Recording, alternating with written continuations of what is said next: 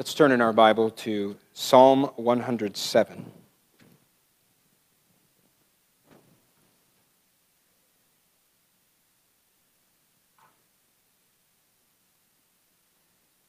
Psalm 107, and we're going to begin in verse 10 and work down through the two stanzas that I introduced to you last week. So we will go through 22. I'm going to read for you Psalm 107, verses 10 through 22, and then we will begin our time in God's Word.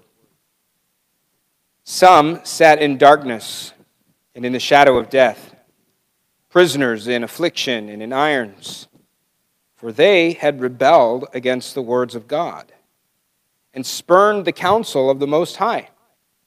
So he bowed their hearts down with hard labor. They fell down with none to help. Then they cried to the Lord in their trouble, and he delivered them from their distress. He brought them out of darkness and the shadow of death and burst their bonds apart. Let them thank the Lord for his steadfast love, for his wondrous works to the children of man. For he shatters the doors of bronze and cuts in two the bars of iron. Some were fools through their sinful ways, and because of their iniquities suffered affliction. They loathed any kind of food, and they drew near to the gates of death. And they cried to the Lord in their trouble, and he delivered them from their distress. He sent out his word and healed them, and delivered them from their destruction. Let them thank the Lord for his steadfast love, for his wondrous works to the children of man. And let them offer sacrifices of thanksgiving, and tell of his deeds in songs of joy. Last Sunday I described to you that Psalm 107 is a psalm for people who know better. It's a psalm for people who know what God expects of them, but they do differently. They don't follow faithfully after their God. Instead, as we saw in the first 9 verses, they wander away, looking for fulfillment and satisfaction away from God and outside of his provision. And in the first look of the psalm last Sunday, I told you that the emphasis throughout the whole psalm is on God's chesed, his steadfast love, his covenant, faithful mercy, his loving kindness. Our Bibles describe it in so many different ways. And this steadfast love of God is abundant and shown or demonstrated to people who don't deserve it. Last Sunday, we looked at chesed for hungry wanderers. If you use the cha too much, you use it when you're not supposed to as well. Chesed for hungry wanderers. This morning, I want to consider the steadfast love of God from another angle. Really, all of the stanzas of this psalm are connected to each other, and quite honestly, as of last Sunday afternoon, I went home and thought, I don't know if we'll do Psalm 107 again, because I think we've covered what is there to be, what's being repeated over and over again, but I came back to it, and I found something more that I think needs to be brought out. But before we take another look at the psalm, I want to point a few things out. I think it's important that we keep a few things in mind as we're working through this. First of all, Psalm 107 is a psalm for God's people. It's important to recognize that it is speaking to and about the people that God has chosen, the people he has redeemed, verse 2. These are the ones that God has claimed for himself. And the psalm here, whatever it has to say, is first and foremost directed to them. Secondly, the whole psalm, and especially the text that we're dealing with this morning, deals with suffering, affliction. But it does not address every kind of suffering. There's a lot of different kinds of suffering in the world. Some of us know suffering in very real ways right now. And I want you to know that before we move into this, because your suffering may not be the kind of suffering that is talked about here. This suffering here in Psalm 107 is not random. It is not innocent suffering. That is, it is not caused by another person. Someone other than you has done evil to you, and you are now suffering because of the sinful choices of another person. That is not what this one is talking about. The Bible talks about it elsewhere, and we can deal with it elsewhere, but today we're seeing suffering from another source. This type of suffering is the consequence for rebellion against God. This is the kind of suffering that happens because of our sin. Psalm 107 speaks about what happens to God's people when they sin and the consequences that their sin brings upon them. In other words, the kind of suffering that we're talking about today is the suffering that we bring upon ourselves. But sin is not the main point of this whole psalm. As I said last week, this psalm is about the chesed, the mercy, the love of God to sinners. God's steadfast love endures forever, verse number 1. And this is the focus for 43 verses. The steadfast love of God. This is the Old Testament equivalent of Romans 5:20 that tells us that where sin increased, grace abounded all the more. So I want you to listen carefully this morning as if I'm talking to you, because I am. We're looking at something this morning that affects every single one of us. Now, you may not be suffering right now at this point in your life, but the problem that we're dealing with in Psalm 107 is definitely something that you either have or will deal with. It's because sin is a problem for us all. And sin has a cost. There is good news. Where sin is great, grace is more. There is mercy. There is forgiveness. And it's found in Jesus Christ alone. You can have peace with God. You can be justified. That is, have a right standing before God, declared righteous simply by faith in Jesus Christ. That is the good news you need to know. And of course, if you have never turned to Jesus for salvation, you do not know Him as your Savior, then I urge you, you need to do that today. You need to turn to Christ and turn from your sin and to the Savior and repent and believe the gospel, because there you will find forgiveness, you will find mercy, you will find Christ. But I'm going to guess that most of us already have a testimony of faith in Jesus.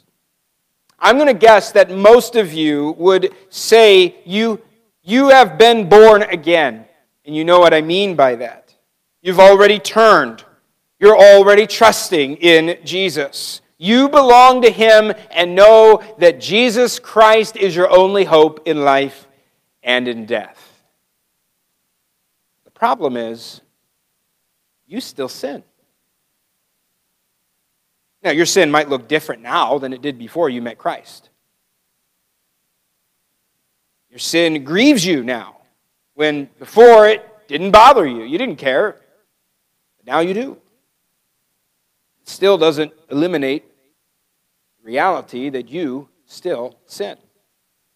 And sin has consequences. I'm not talking just about hell. There are consequences for our sin. By mercy and love, God came to us in our sin and rescued us from the curse of sin, hell, wrath, judgment, all of that through Jesus Christ. But the old nature, that old sinful nature, is still within you. You are still affected by pride, and greed, jealousy. Maybe not as much as you did before, but you still have a problem with disobedience, or covetousness, or bitterness. Maybe you've learned to cover it up better, but there is still a struggle with lying, or anger, lust. Let's be honest. That sinful nature isn't completely gone, is it? And sin has consequences. If you would be honest, you will admit you are still a rebel at heart. When you hear God's commands, there's at least a little part of you that resists. I don't want to do that. I don't want to listen. I want to do my own thing. I don't want to obey. I don't want to always trust God and do it my way. I like my way. My way seems right. Maybe that rebel inside is now weaker as the Spirit has continued that work of sanctification in you, but the rebel is still there. Now, of course, you try not to sin. It's what being a Christian is all about. But you still do. You want to do what is right, but as the Apostle Paul says, sin dwells in me. And sin has consequences. But there's good news. The same grace, the same gospel that you needed to be saved is the same grace and gospel that applies to you now as a Christian. We don't leave the gospel behind. That's not the door to get in, and then we forget about it and we try to figure out how to live the Christian life. The gospel is for every day, for every Christian. God hates sin, but He loves His children. And God delights in steadfast love. And just as God demonstrated that steadfast love by sending us Christ, He continues to demonstrate His chesed, His mercy, His faithfulness to His believers, to His beloved children. So this morning, hear what Psalm 107 says about the great mercy of God to redeemed sinners. Hear how God's love is shown to His disobedient children in two ways. This morning, I want you to see that God's steadfast love is displayed in the discipline of His people when they sin, and in the deliverance when they repent. So let's consider this morning God's chesed for repentant rebels. First of all, we see God's love is shown in His discipline. Look at verse 10, please. People were sitting in darkness, living in the shadow of death, locked up in prison and chains. This is the problem. Remember, I said to you that each stanza has a formula, the problem, the prayer, the answer, and the response. And the problem here is that some sat in darkness and in the shadow of death, prisoners and in affliction and in irons. Verse 11 tells us why they're in this mess. Because they had rebelled against the words of God and spurned the counsel of the Most High. They knew what God said and rebelled against it. They rejected God's counsel, His plans, and made their own plans instead. Verse 17 calls them fools who chose their own ways, their sinful ways, and because of their iniquities, they suffered affliction. See, their suffering was the result of their sin. They're not just unlucky people. They're not unfortunate. They rejected God's word. They rejected His counsel. They chose their own sinful way, and as a result, they sit in prison, bowed down with forced labor. Some lay sick and dying in verse 18, knocking on death's door.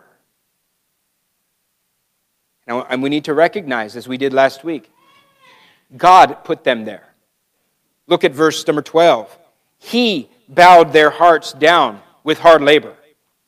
This is the direct result of rebellion against a holy and loving God. And when God's people sin, He disciplines.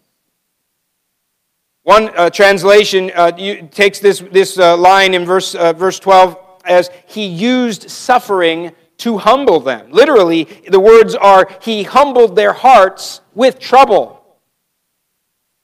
And when they fell, there was none to help.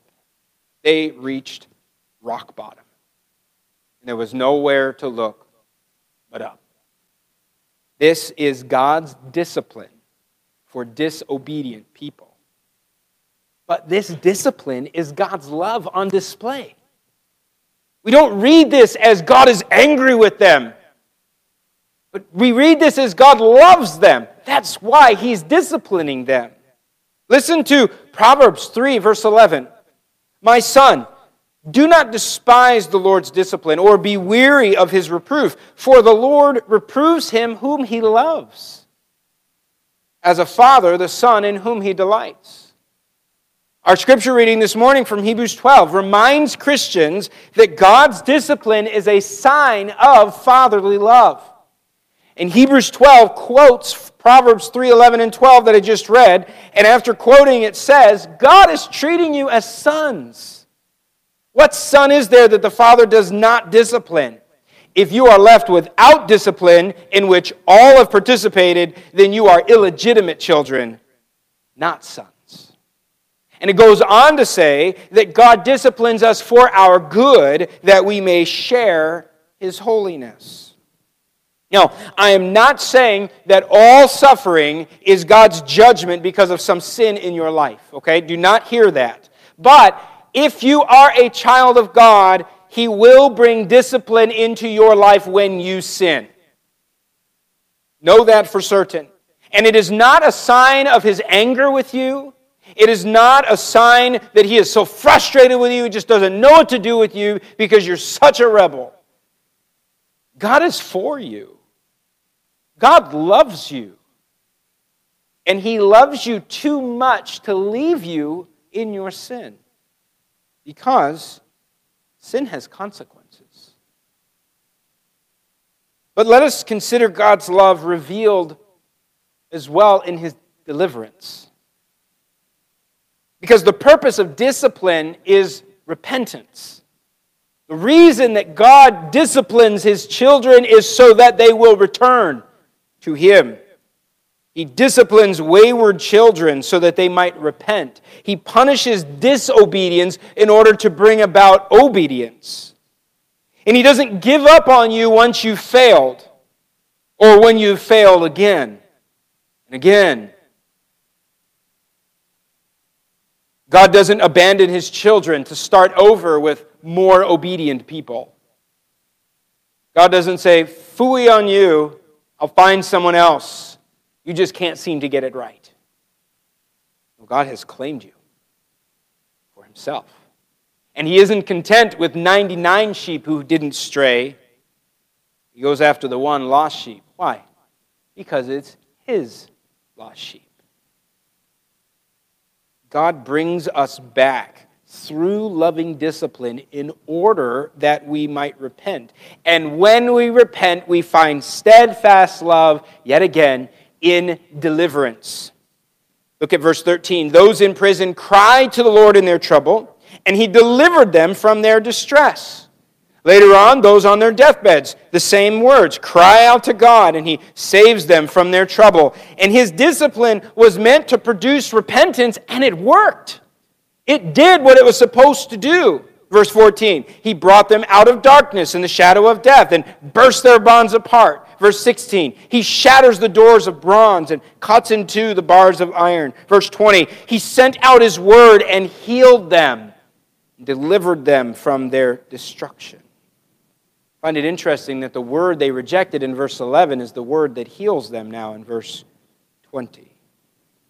Now, this is not a guarantee that as soon as you repent of your sin, all of your troubles magically disappear.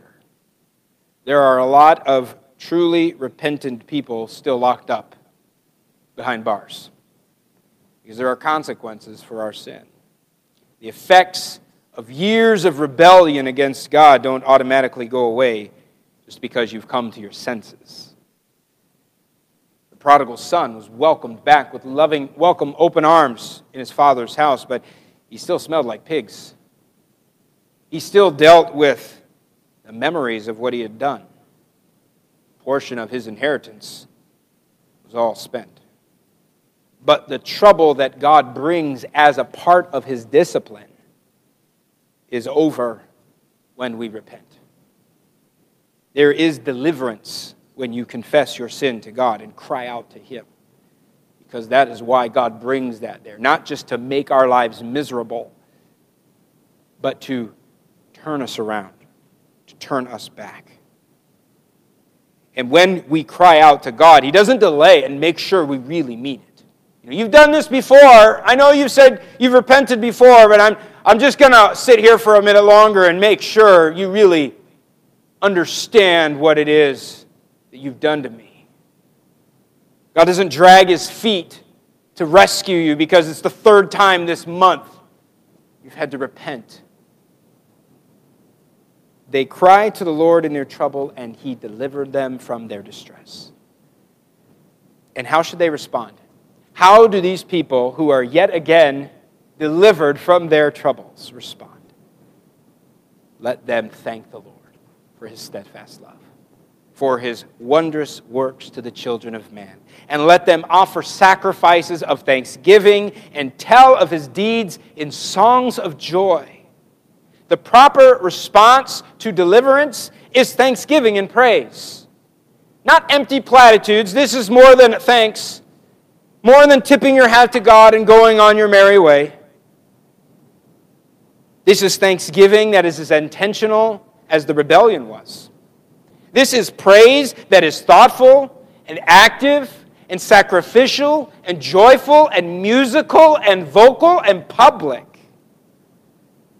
This is happy thanks for God's loving discipline as well as his faithful deliverance. This is joyful praise to him who did not let you stay in your sin and who mercifully receives you when you repent. This is thankful praise that is a visible return to God's ways, the ways that we had once rejected. So, Christian, redeemed one, have you failed our Lord this week? Have you sinned against Christ? Do you think it might happen again? Know that our Father loves you so much that he sent his Son to die in your place, to suffer the shame and the wrath of your sin in his own body. Our Father loves to show steadfast love. And in Jesus, he has forgiven you. But he loves you too much to let you stay in your sin. And he is unwilling for his children to remain in the muck and the mire of their disobedience because sin has consequences. But God is not willing that you should perish, but that you come to repentance. So he will discipline you. And he will use suffering to humble his people. He's willing to let us suffer the consequences of our sin for a while to bring us about to repentance. In his book, The Problem of Pain, C.S. Lewis wrote that the creature's illusion to self-sufficiency must, for the creature's sake, be shattered. And by trouble or fear of trouble on earth, by crude fear of eternal flames, God shatters it. When we finally come to ourselves, when we finally cry out to mercy, God is ready to show steadfast love, to deliver us, to heal us, to restore us. So, don't harden yourself to God's discipline. God is treating you as a son, as his beloved child. For God to abandon you in your sin would be to say that you are not one of his. So receive the discipline and rejoice in it because it's a reminder God loves me. Then experience His faithful love once again as He delivers and restores to you the joy of salvation. You cry to Him. Christian, God's love means that He is willing to discipline you in order to bring you to repentance. It also means that He's ready to receive you with open arms when you repent. He'll wash you clean, speak lovingly to you, care for you, heal you with His words. Now, again, is all suffering a sign of God's sin? No, of course not. Our Lord suffered for the sins of others. Not for His sin, but for ours. And we may also suffer because of the sins of others. Not every negative thing in your life is a sign that you have sinned. Not all of your suffering is some sign God is not pleased with something that you're doing. This is where Job's friends got it all wrong, right? I'm talking about when you have sinned. Because you do. You will.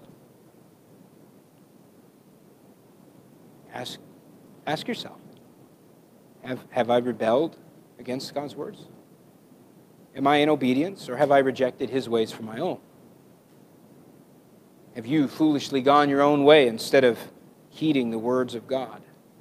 Because whether you want to admit it or not, God knows the truth. He who searches the hearts knows our sin and our rebellion and our iniquity. And He is willing to humble His children with suffering when they sin, so that they will return to Him in repentance. And when they come,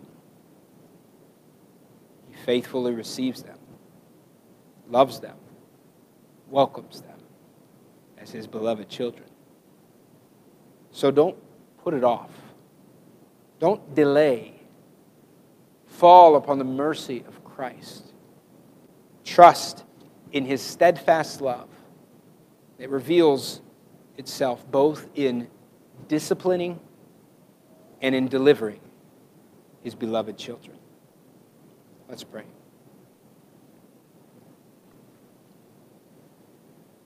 Almighty God, You delight in steadfast love, and You love to show mercy. May Your discipline lead us to repentance. And may Your faithful love both call us to return and receive us when we come,